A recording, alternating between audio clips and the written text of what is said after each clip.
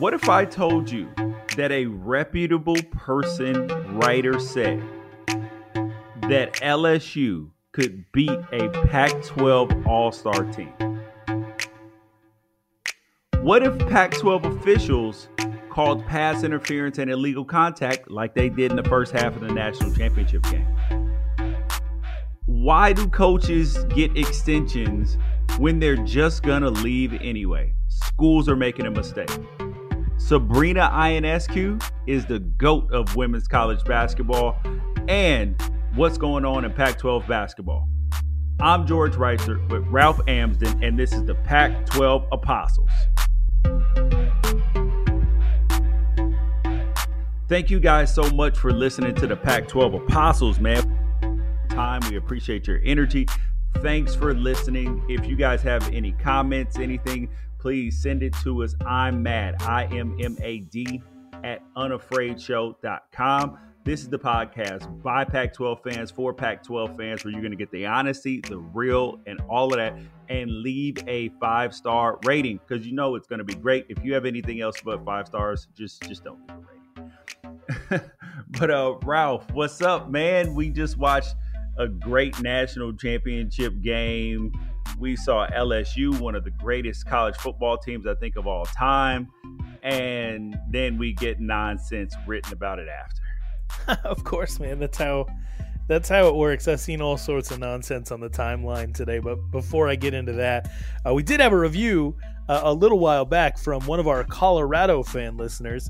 And I think that most of his gripes about my audio issues were very warranted.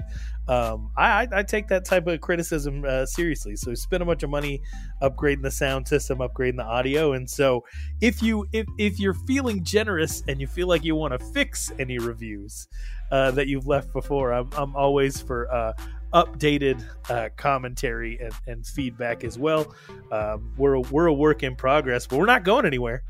I mean, we're going to keep doing this show. So people gotta, if they want to hear something different from us, or if they have any criticism at all, send it to us. We're not above addressing it. We're not above humbling ourselves and making sure that we put out a good product. But one of probably the biggest nonsense I saw on my timeline today was some writer for, I don't know if it was the New Yorker, New York Magazine, New York Times, somebody in New York who is very much probably would fall under the coastal elite category, was mad at LSU for canceling classes for non-athletes during the national championship.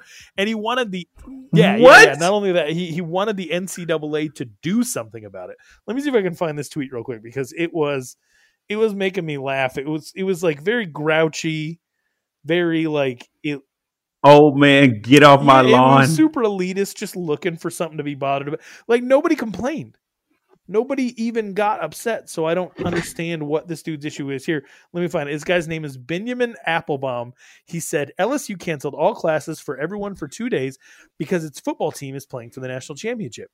Obviously, LSU's professional football players aren't there for the classes, but this is some next level stuff. If the NCAA actually cared about students, it would bar schools from engaging in this kind of nonsense, but the NCAA only cares about one thing: making money. So this is a piping hot take, right? And it's not, and you can have that attitude of like, hey, he's the one, you know who this dude is? He's the dude, if your teacher forgot to give everybody homework before the weekend, the one that raises his hands as everybody's walking out the door. It's like, Miss So-and-so, you forgot to give us our homework, and ruins it for the whole class. Like, so that's already who this guy is. So naturally, this type of tweet's just going to get on my nerves, because I was trying to enjoy my weekend and not get homework because of Mr. Applebaum. But the idea that the NCAA has any governance over what a school does with their non-athletes is amazing. I even tweeted that said, like, this is like saying the State Department of Public Health should tell a Taco Bell franchise owner what hours to keep. Like, you don't want the NCAA to have more power? No, thank you. No, thank you. Like, it's absolutely absurd to think that the NCAA would have anything to do with a school's day-to-day operations outside of athletics. It's insane. Dude, so first of all, people who have never been to a college football game and in New York, they don't have the same type of fan bases and like stop everything that happens in the South that happens in college towns. Like if the universe, and you have to consider the like gravity of the situation as well. LSU is playing in the national championship in New Orleans. Like it's not like the game was in it at the Rose Bowl. They wouldn't have canceled classes probably for that. But the fact that it was in Louisiana, this was a huge deal not only for the university, but it was a huge deal for the state of Louisiana. Because I guarantee that the professors wanted to either attend or be in the right place when they had to.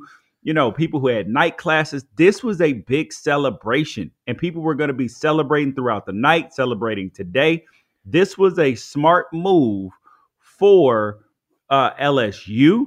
It was a smart move for for everybody. Like, let the people have their time. Like, nobody is going to go broke. Nobody is going to be harmed. In fact, people are going to be driving less drunk. People are going to just enjoy their night, be happier. Everything is fine. Like, we always have to find something wrong with great things in life. The state of Louisiana and the school did the right thing, but there are always curmudgeons and fuddy-duddies around that always want to ruin the party for everybody else. Yeah, I mean that was the thing that annoyed me.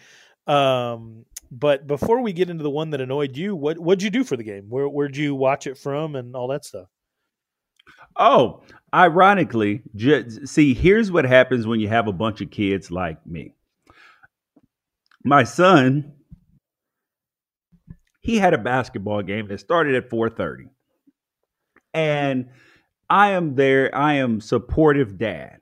Mind you, I didn't have to go down to New Orleans for the game, so I was able to attend his game. Game started at 4:30. So so I don't really get a chance to watch too much of the pregame. I listened to it on the radio on the way out there. But during his game at like 5:20 when kickoff started, I had my phone in my hand trying to simultaneously watch the football game so I can speak about it intelligently and also watch my kid play, who was embroiled in a barn burner versus Oaks Christian. Phone in front of you, like it would almost look like you're filming his game, or phone tucked off to the side like you have a pocket full of sunflower seeds. Oh no! I am not trying to be coy about this. Yeah. And then during commercial breaks, I film his game. So yeah. So I am in a combination of that. That is the world that I was living in. And then on the way home, I got the phone on the like on the little phone holder. The game is on. I know I'm not supposed to. It's the national championship. I got like a 15-minute ride home. Thank God everybody was okay. I'm sorry. I hope my wife isn't listening to this because we drove separately. So I last minute bailed on my family. I got a call from a friend who I actually do, some separate podcast stuff with, his name is Chili. And I watched the national championship with him last year. And I found out watching this national championship with him that he's a Trevor Lawrence hater.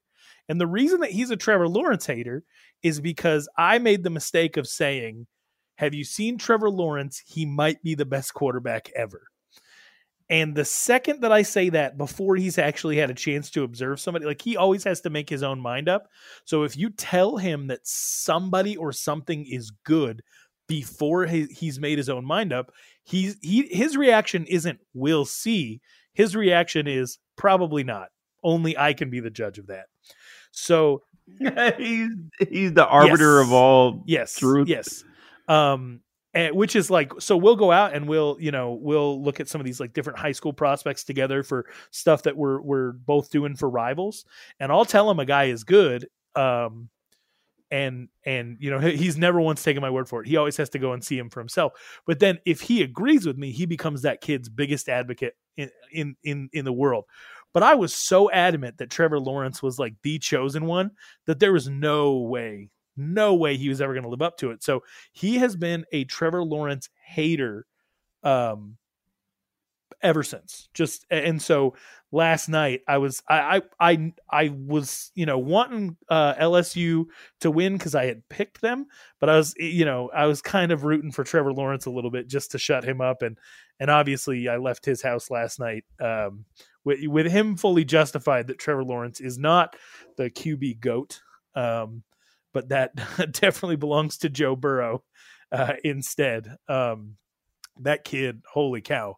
That's the best season ever for a quarterback, right? I mean, that statistically, yes, but I mean, apart from all of it, that's the best anyone's ever done. Yeah. Okay. We have to get away from, like, I think the conversation is going to get confused with greatest season of all time and greatest player of all time. Joe Burrow had the greatest season of all time, 60 touchdowns, won the Heisman Trophy, part of one of the most unstoppable offenses of all time. They averaged 48 points. That includes their conference schedule. They played Texas, and then they played their conference championship game against Georgia, and then the national championship game, and they averaged 48 points on the season. Like, they just didn't just play nobody and average 48 points. This was a legitimate thing. And that led me to the thing that, like, irritated me the most about the post-game coverage. And that was John Canzano, who is he's got a radio show in Oregon, and he writes for the Oregonian. He's a columnist. And this dude had the audacity, the nerve, and the unmitigated gall to say that LSU was so unbelievably good that a Pac-12 all-star team could not have beat them. And I could not have been more like, I was like, okay, this is bait, but I took it. I mean, granted, LSU is one of the greatest college. I think they're one of the 3 greatest college football teams of all time. And some people are going to argue that you can put 95 Nebraska in there, but I got 04 USC, 01 Miami. Even though we didn't get a chance to play them at Oregon, who knows? We could upset them. This 19 LSU team, and then that Nebraska team, the 95 Nebraska team. Those are the 4 greatest teams of all time, I think. And so the idea that you can't put an all-star team together to beat them is absolutely asinine. Like, if you take Oregon's offensive line, then take and then take the Austin Jackson from USC, maybe one of Washington's tackle, and you put them all on the offensive line. You have the best offensive line in the entire country by far. Nothing to talk about, because you got the Outland Trophy winner, the best offensive lineman in the entire country, Penei Sewell, and you got 2 potential first-round draft picks, and all. It's not even close. And then you put Eno Benjamin or Zach Moss behind them. You have a fabulous running back. You don't even have to take USC's wide receivers, their top 3 wide receivers, and then add Brandon Ayuk to it, and then you have a receiving core at least as good as LSU's, at least, probably better. Yeah. And then I don't even know where to even finish with this. No, it's just recency bias and an overreaction in the moment. That's all it is. It's that's all it is. It's just brain chemicals, you know. How many times has a guy said "I love you" to a girl in an inopportune moment? You know, like that. That's all it is. He's just a little bit intoxicated at the time. This LSU team is fantastic, but this LSU team beat Auburn by 3. Oregon, just their regular team, screwed themselves out of an opportunity to beat Auburn at the beginning of the year. This LSU team beat a 5-loss Texas by 1 touchdown. You know, this LSU team had a absolutely fantastic fantastic set of athletes. The defense was not as good as it's been in recent years. It's just that's all it is. It's just an overreaction. I mean, so my question to you is this, because yes, an all-star team from the Pac-12 could absolutely beat LSU. An all-star team from if you took a group of 5 all-star team, just the best players from the group of 5 and put them against LSU, that's a team that could probably compete and maybe win, right? So let's not do this. This is stupid. But what I do want to know is how some of the Pac-12 schools would have fared against LSU. So if we'll run through them and see if you think it would have even been competitive in the slightest. So let's start out with University of Arizona. So Arizona, they would have probably fired Ed Ogeron for how the score went. That would have been, dude, it would have been like a high school game where they said, oh, he ran up the score. He's mean. He's terrible. He did all these horrible things. And he deserves to be fired for doing that. Would it have been, answer me this though, would it have been competitive at least for a quarter or two if you had 2017 Khalil Tate out there with the 2019 University of Arizona rest of the team? Because he has made the decision not to run, and Trevor Lawrence had most of his success really picking up yards and opening up the offense as a runner, really. Like that seemed to be a weakness for LSU's defense. So I almost wonder if Khalil Tate just sort of said, like, screw it. I don't care about getting hurt. I don't care about the contact. I'm going to go out there and do me or do what I can do. If at least because University of Arizona is not stopping anyone. Joe Burrow probably would have thrown for 7 touchdowns in the first half, but could Khalil Tate have at least put some points on the board offensively? Oh yeah. I would give him, if it were 17 Tate. Okay, let's say provided that LSU gets a lot of stops, there would be a lot of possessions. Let's say that LSU got the ball 15 times. The last one, they'd be taking a knee, and then right before halftime, they would probably take a knee as well if they didn't score. Then that's 13 possessions, 7 points of possession. That's 91. So I'm gonna go 91 to 10. 91 to 10. I'm being dead ass serious. Okay, too. what about Arizona State? Like, I don't think in any way this game would be competitive even for a minute. Young offensive line, young quarterback. I think that ASU's got some talent on defense, but I don't think they've seen anything like this LSU offense. I'm thinking the Dogs get called off mid third quarter. It would be a rough one. Oh yeah. See, Arizona State has a problem that can't be resolved in the situation is that LSU's pass rush is amazing. They have a top 15 pick rushing the passer. So that's already going to be tough for their young tackles. And I saw what Utah did to Arizona State. So, see, and Arizona State is not a high-powered offense. They don't score a ton of they're points. Ball control. So, yeah. So they would, and I just don't see how they could have, but they would take more time off the clock than Arizona did, who's going to throw the ball. It's going to hit the ground. So instead of 15 possessions, I'm going to give 14 possessions plus 4 stops. So I'm going to go 70 to 12. Yikes. Okay.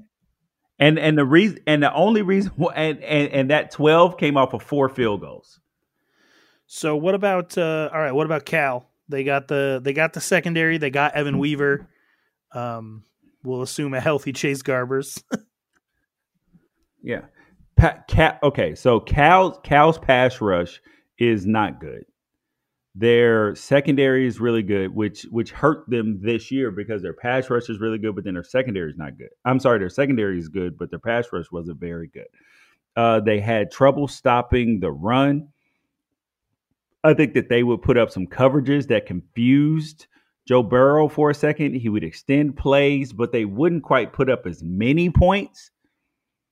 So I'm going to go, but then Cal would have grave difficulty scoring. I'm going to go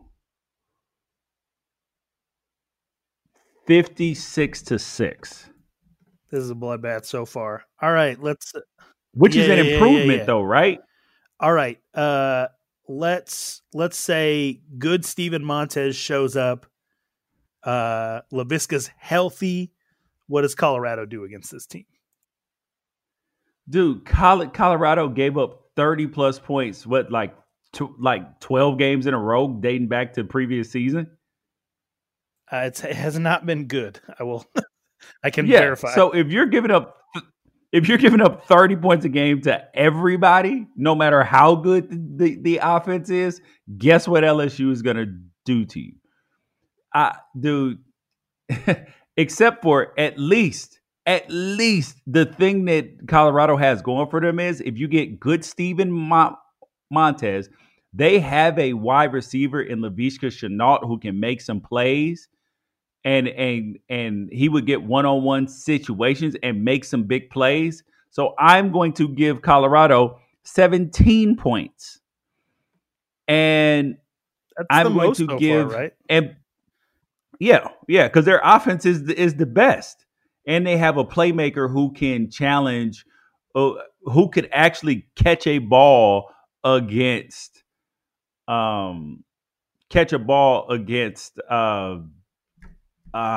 Stingley? Junior. Yeah, against Stingley Jr. So, I mean, and mind you, Ayuk could too, but the problem is that Jalen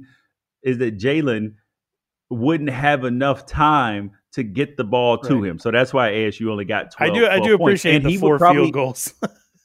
That it would be 4 field goals. Or maybe a safety, because the way that Clemson was playing from inside their own 5 was pretty wild. I think how many occasions? I think I counted 3 times Joe Burrow ran a play from inside his own end zone. Yeah, I mean, and then think about it too. Clemson scored having the ball on like the 2-yard line with no problem in like 5 plays. So there are big plays to be had. I give Colorado 17 points, but in their scoring 17 points, they would eat up some of the clock in scoring points. So I'm going to give them another. I'm going to go 63-17. Oh my goodness. Okay. For all Colorado. Right. Dude, this offense is unstoppable. This is one of the greatest offenses of all time. And yeah, I agree. Tough. All right, so let's go ahead and let's talk about Oregon then, because Oregon obviously played Auburn tough, did not win the game, and then they led by everything. They led the entire game except for 9 seconds. And then Auburn, maybe you could throw Florida in there as well. Probably played Joe Burrow as well as anyone this year. I think that the LSU Auburn game was only 23-20, if I'm not mistaken. And so, yeah, it was super tight. So how would Oregon do? I would say Oregon would do itself some favors early. And is this my only question is this Oregon that showed up against Arizona State, or is this Oregon that showed up against Utah? Well, see, I don't know, because you just have to you have to take it for like whatever the mean is, because Arizona State beat like 5 ranked teams and lost to a bunch of teams that didn't go to a bowl. So you never any team, and then Cal, Garbers versus no Garbers is just complete worlds different. If you talk about 2019 Cal, you have to talk about 2019 Cal as much with Garbers as without. Yeah, true. So Oregon, I would say I would be concerned about them scoring the football as much, but LSU's defense is leaky sometimes, and especially against the run at times. So I would say this would be ultimately at the end of the game when it kind of started to get out of hand, because I would say that this would be a 10-point game at halftime probably. I think they would end up winning by 24. So I'm going to go 51-27. Oh wow! See, I don't know if it would be that big of a gap. I mean, I look at the LSU Florida game and I kind of put Oregon on par with Florida a little bit. I know that the people in your mentions would love to, hear you say something like that. That's your 2019 was just Florida fans in your mentions. Yeah, it was. But I look at that Florida LSU game, and it was a 7-point game going into the fourth quarter, and then Florida couldn't do anything offensively, and LSU just delivered the dagger with about 5 minutes left for a 14-point win. I feel like it maybe be somewhere in that range. What if they played 10 times? Do you think Oregon gets one of them? Yeah. Only because their secondary has been so good at forcing turnovers that they would have gotten, a pick or two, maybe that they would have found a way to confuse or whatever. Because you notice nobody really just housed them in terms of putting up a ton of points. So I would say, actually, I'll back off of that a little bit. You have convinced me. I will go, actually, Ralph, I will go 48. I'll go 48-27. I like that better. All right. Actually. Yes, it's a 21 point. How long does Oregon State hang before the dam breaks? Because I feel like this is the one team. You got a super accurate quarterback, experienced offensive line, more than one wide receiver that has the ability to make plays, even though I don't know how much Champ Flemings is getting in against LSU. Ralph. Derek Stingley against Champ. What do you think about that? Like a 6'3" jack DB against a 5'5" wide receiver. Ralph, the thing that you're missing is that yes, Oregon State's wide receivers did a good job. However, against Washington and against Oregon, they did nothing. Ineffective. They might as well have not even been on the field. So they could not get open. It was very, very difficult. Couldn't get open against Utah either. Just wiped out. So and LSU's DBs are better. Pass rush is better. I think Oregon State might get blanked. Oh, okay. Yeah, I think they get blanked in the game because, I mean, against Washington, they didn't even score except on defense. Yeah, did they have everybody? They had both running backs for that? I can't remember if – okay. Yep. Yeah. That's bad. Yep. They had Jefferson and all right, I definitely – it's possible I gave him too much credit. All right. What does that bring us to? I'm going to go for Oregon State because they wouldn't be able to move the ball very much. LSU would have the ball a ton. Did I lose you, George? I am going 70-0. Yes, Ralph, you heard me. 70-0 for Oregon State.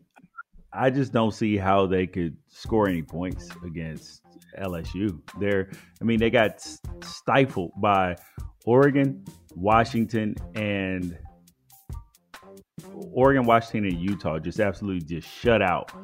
And yeah, I just don't know how they would score because the things that LSU's defense does really, really well play to the strengths of Oregon State. Play to the weaknesses of Oregon State.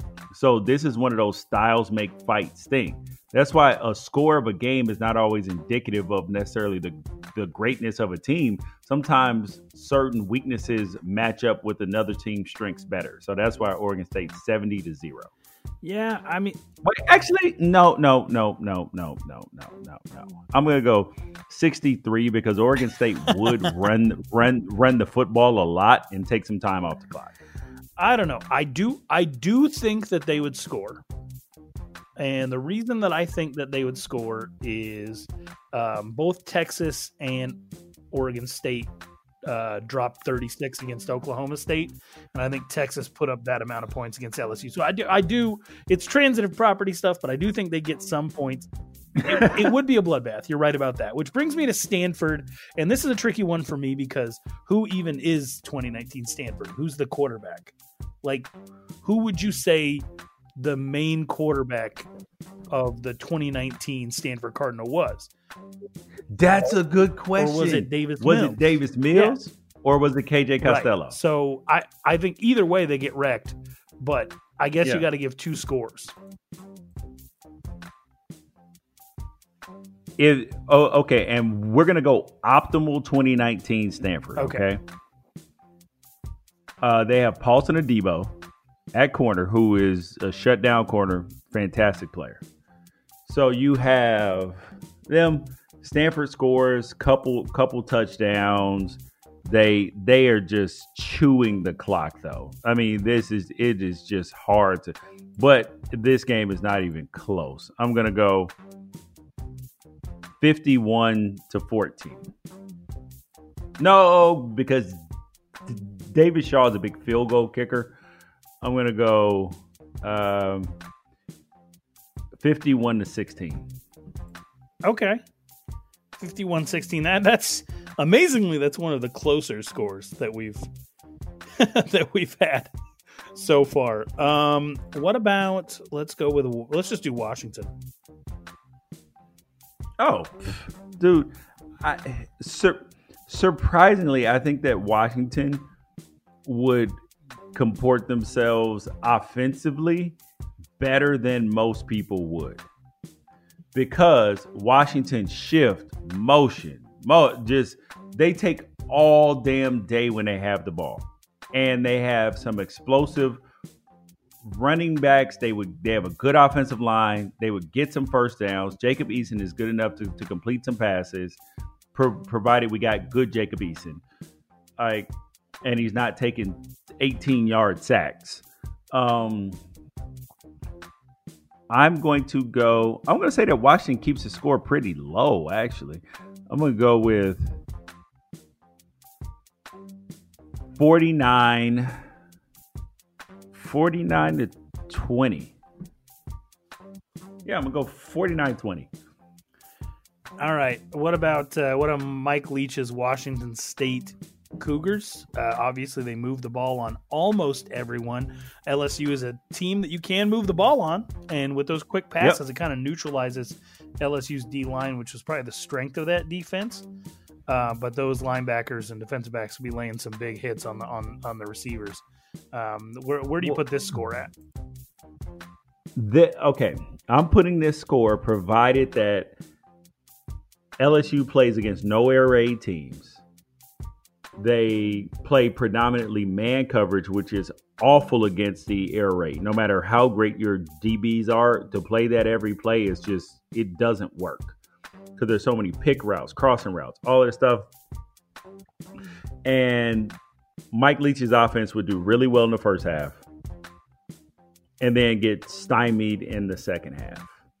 Once they figure it out, but they would make it tough on them. This is the first year that they play them. Like the same thing is going to happen against Mississippi State playing against LSU next year. Washington State can't stop a nosebleed. So they're going to get 70 points put up on them. But they're going to score 38. 38, that's good. That's the most so far, right? Yeah, they still lose by 32 points. But I just think that their offense is tricky, and if you haven't played against it a bunch of times, and LSU predominantly plays only man coverage, they would give up a lot of big plays and a lot of just nickel dime, all of that stuff, and Borghi would have 15 catches for 180 yards and a touchdown. All right. Well, let's go with similar offense, upgrade the talent a little bit. how would USC do against this LSU team? I think this might be an okay game for a minute. Wow. This is with Keaton Slovis at quarterback, the team at full strength. Yep. You can leave the running backs on the bus, though, since they don't run the ball. Yeah. I'm going to give, and USC does have some players. They would make some plays. Their secondary would get absolutely just torched because they don't get interceptions. They, I would say, what's the most points that USC gave up this season? The most that they gave up all year. Let's see. Well, Iowa got them for 49. Against Oregon, they gave up 56, and that was the wheels 50. Really came off. Like there was a defensive touchdown, right? Or was the kickoff return touchdown? Yeah, a kickoff and a defensive score. Yeah, for the most part, USC actually did a pretty decent job of holding most of their opponents below 30. Notre Dame had exactly 30. Colorado had 31. But yeah, Oregon blew the doors off them at the Coliseum, and then obviously we all saw what happened with Iowa in the Holiday Bowl. That was. See, that's what's weird to me is this, right? Is that I would have thought that USC would have been able to score more points, right? Yeah. Mind you, Iowa's defense is fantastic and completely underrated. Iowa's defense is better than LSU. Yeah, and it was really a Matt Fink issue, though. I mean, Matt Fink came in and they stopped being able to move the ball. Yep. So I'm going to go 63 to 38. Wow, Joe Burrow's breaking his own record right now, playing against competition. This is bad. All right, dude. I mean, but actually, no. This is their defense. I'm going 63-41. Okay. Does UCLA come out and lay an egg, or are they competitive? Because there were a couple of games where they were pretty competitive against probably better competition. Ralph, no. You saw what happened UCLA versus Oklahoma, right? Yes. And then what did they do the next week? What did they do 7 days later? Against who? Against San Diego State? Against Washington State. Against Washington State. 7 days later, they went from scoring 14 points to 67. Correct.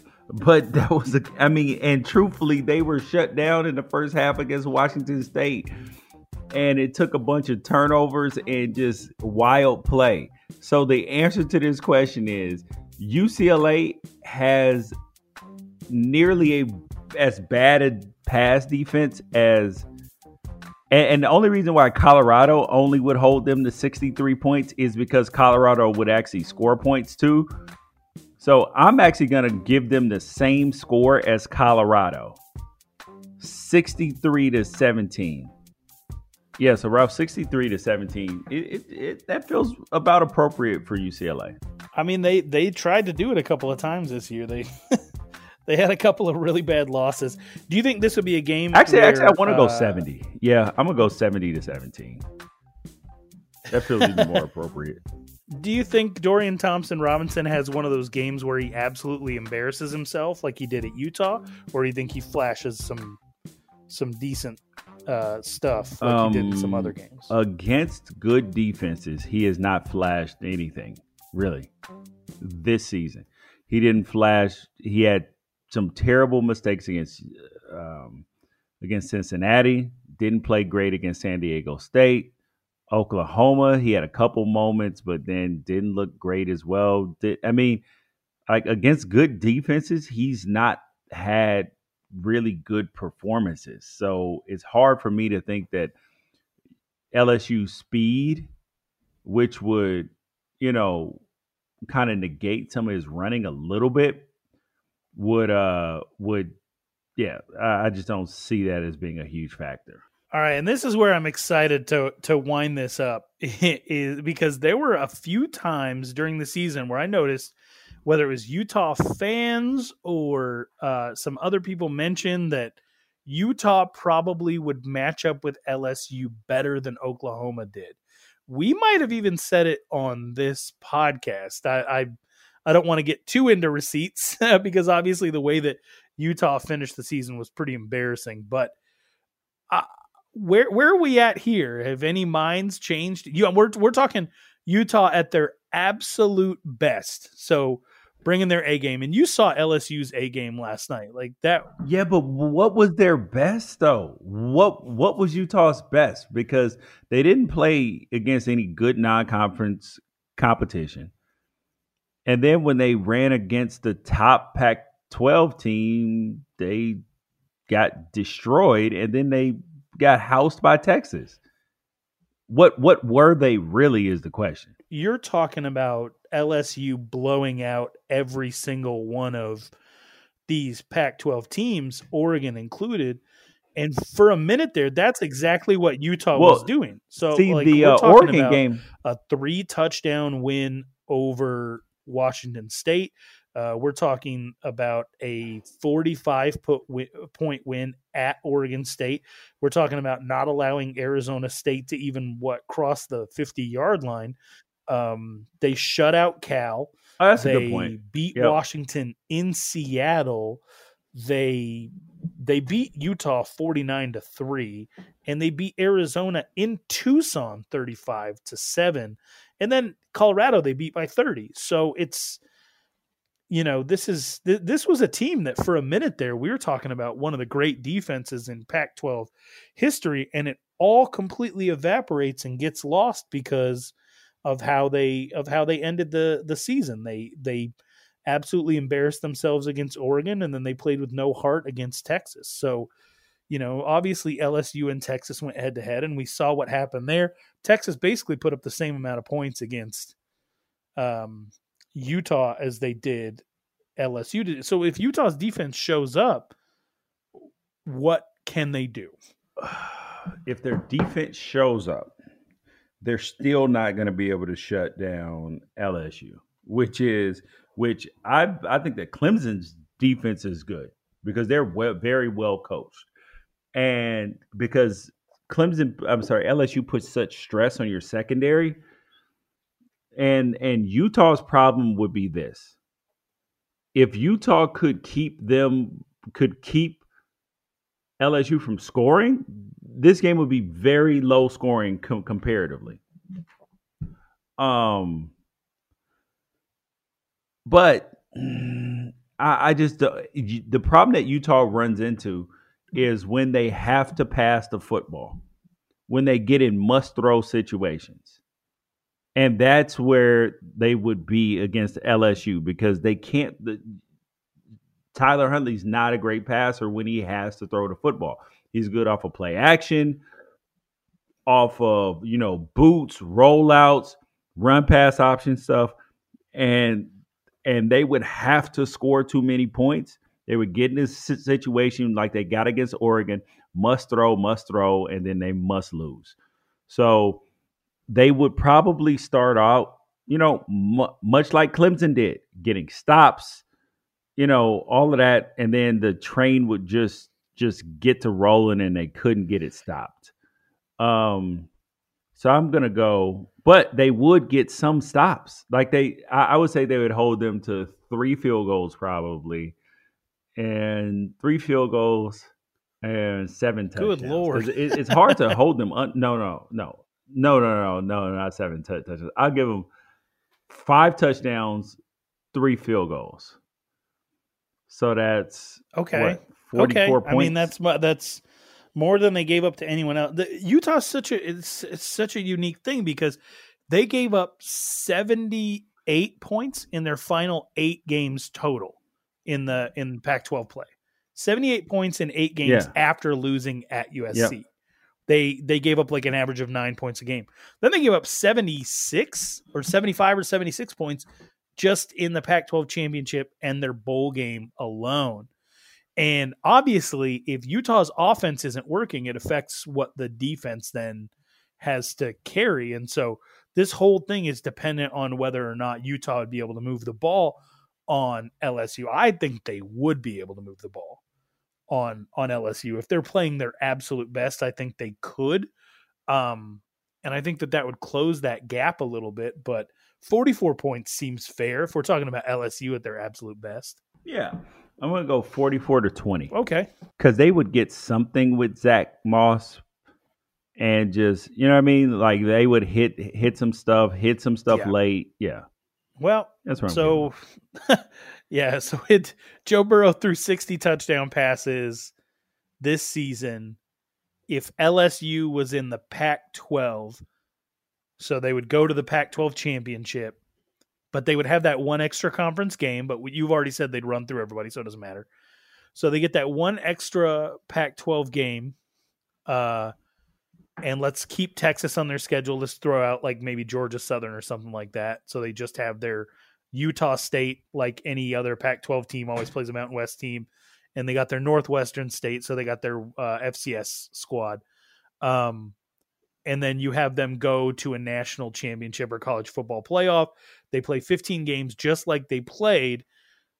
Joey Burrow threw 60 touchdowns this year playing SEC competition. What does he do if you put him in the Pac-12 with all of the games that you just mentioned and then in the college football playoff? Does he have over 60? No, he has about 60. Same dude. So you think it'd be the same? Listen to his touchdowns this year. 5, 4, 2, 6, 5, 3, 4, 1, 3, 5, 3, 3, 4, 7, 5. Who'd the one come against? Auburn. Dude, they gave up like and actually with that in mind, I do somebody's always going to play some tight games. So I actually am going to amend the Oregon score. I'm going to go 45 for the second time. I'm going to go 45-30 there. And and the USC game would just be a shootout, but it wouldn't necessarily be even though that they only win by 22.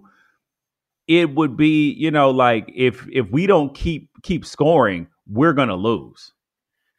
One of those games. Like it's not just a pure blowout. It's one of those, we're up by 17 right now. However, we must keep scoring because we can't stop them either. But you have the minimum points scored, the absolute bare minimum points scored for LSU if they played a Pac-12 schedule this year with their current team. You have them at 44. Yes. Okay. So do you realize that Oregon only scored 44 plus 4 times?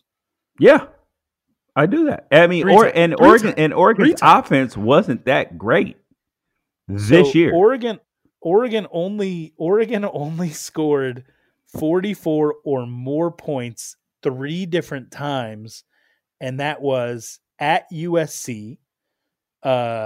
That was at home against Colorado in a 45-3 win, and then the 77-6 win over Nevada. Do you realize that LSU only got held under 40 points? Under 42 points twice this season. Good Lord. That was against LSU that was against Mississippi State. They only scored 36. And because they had a couple players get hurt in that game. And then they took them out, and they only scored 23 versus Auburn.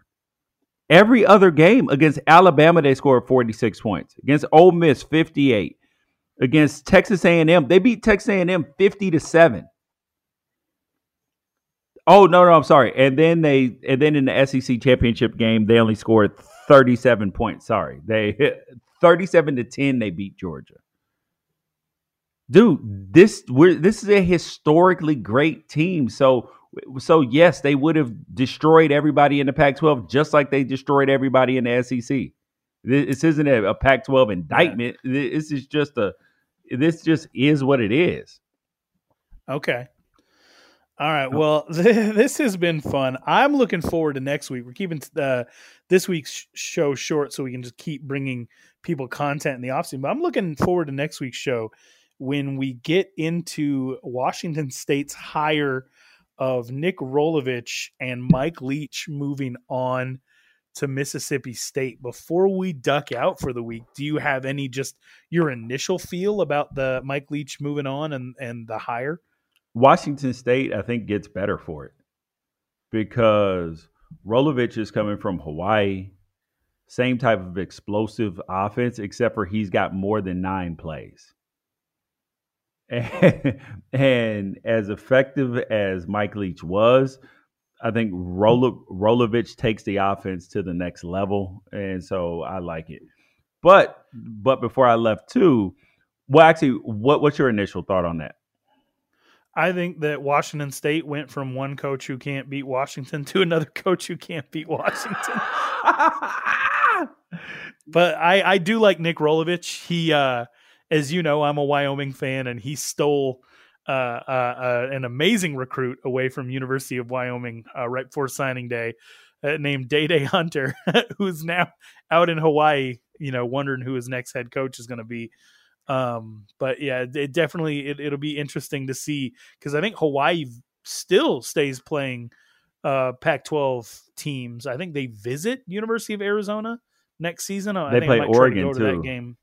Oh yeah, so then they got more than one game. I guess they kind of have to, based on kind of where they're at and where they have to travel to or whatever. But yeah, so I mean, I really like Nick Rolovich. I like the energy that his team played with. I think you kind of had to if you're a Pac-12 football fan. I watched Hawaii play on multiple occasions this year. They had a quarterback declare early who also got benched several different times during the year, kind of just depending on, whether Rolovich thought that he was playing well enough or not. So he's walking into a situation where Washington State has like 7 quarterbacks on scholarship. That should be really interesting to see how he handles that situation. And as far as Mike Leach going to the SEC, I mean, I hope the SEC enjoys all that is Mike Leach. I know that media members love that he's an odd duck. I get the appeal of having better athletes and a better recruiting base to draw from. And I wish him the absolute best. If you think about it, there's not very many people out there who are actually running the air raid. USC's dabbling in it now. Just feels like LSU's dabbling in it a little bit now. But the one school that does it with probably the best available athletes is Oklahoma. And so I think Mike Leach looks at Lincoln Riley and he's like, why not me? They're going to give him $5 million a year to do it. He's not somebody who I am fully appreciative of all the time, but he's a good football coach. So I think that they'll be a little bit better off, but I think he'll run into a lot of the same issues he had at Washington State, being that, Mississippi State is like 10th in spending on their football 12th out of the 14 teams in the SEC. So if they're going to up the resources for him, then he might have some success, but I don't know if I see him winning the conference or anything like that. No, absolutely not, dude.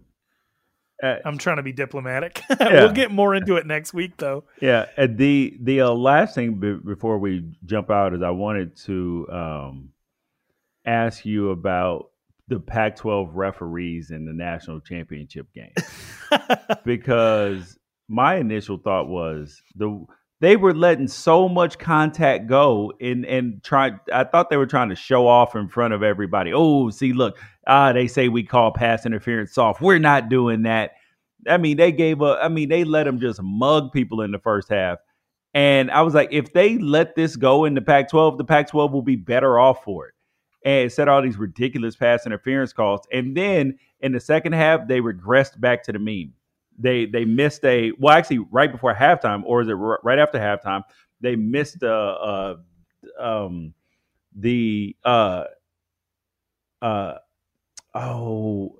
LSU running back putting his hand down out of bounds.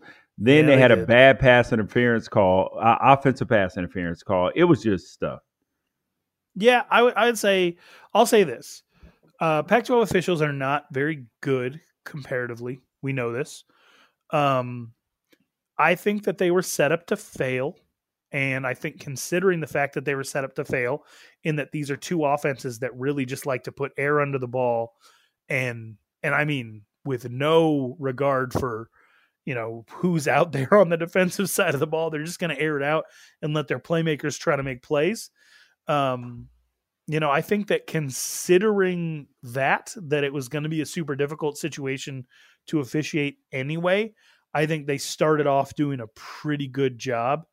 I think that the hand down out of bounds is a wash when you put it with the fact that they did nail that one incomplete pass that ended up getting reviewed and verifying, when the crew was like, oh no, he caught it, but the ball had skipped up off the ground after it was tipped in the air. So I think that was sort of a wash. And then the game ends with the crew screws. And this is not a unanimous opinion, but I do feel like it's the popular opinion that they absolutely screwed over Clemson at the end of that game by calling offensive pass interference on a late touchdown. I don't think it would have made the difference. It would have got it within 10 points.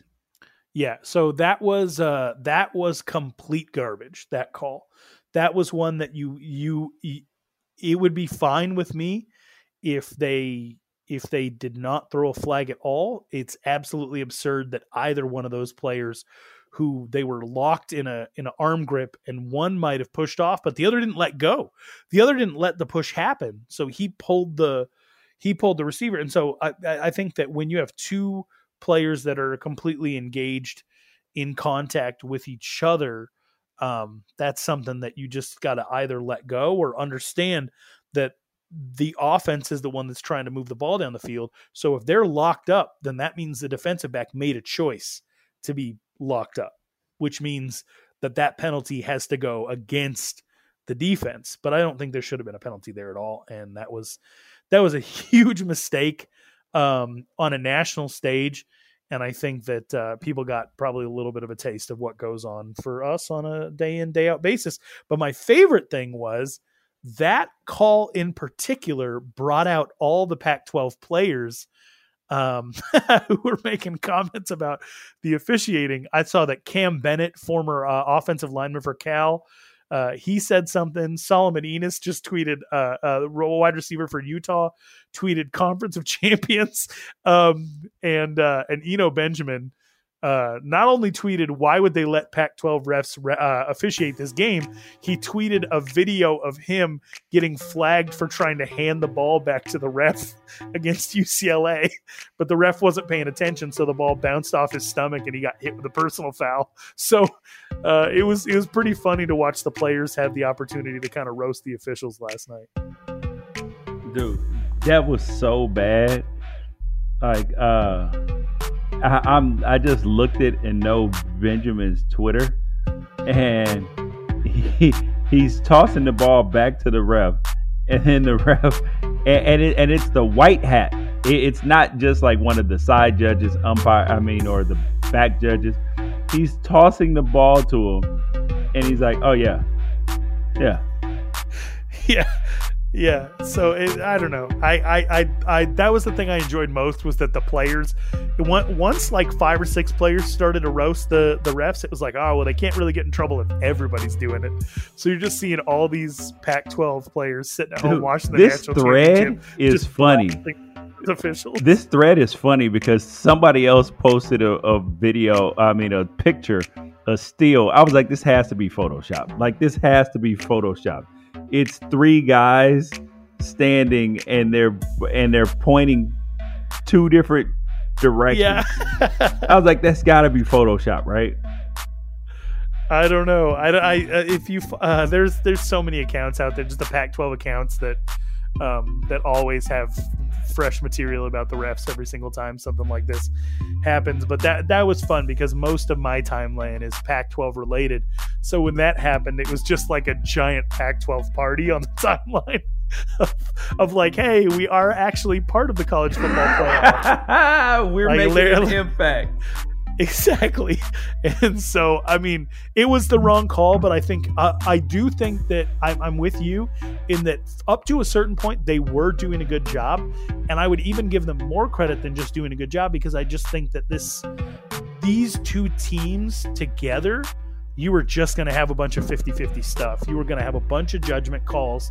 And I just didn't think that this was the right crew to be put in that position. But they did okay up to a point. I don't think it definitely affected the outcome. I don't think it affected the eventual result, if that makes sense. Thank you guys again for listening to the Pac-12 Apostles, man. We appreciate your time, appreciate your energy. Had some technical difficulties today, had to cut the podcast a little bit short, but we will be back next week. Podcast will drop on Monday night, early Tuesday morning. Be there or be square. Make sure you guys share the feed, tell a friend about the Pac-12 Apostles. Peace out.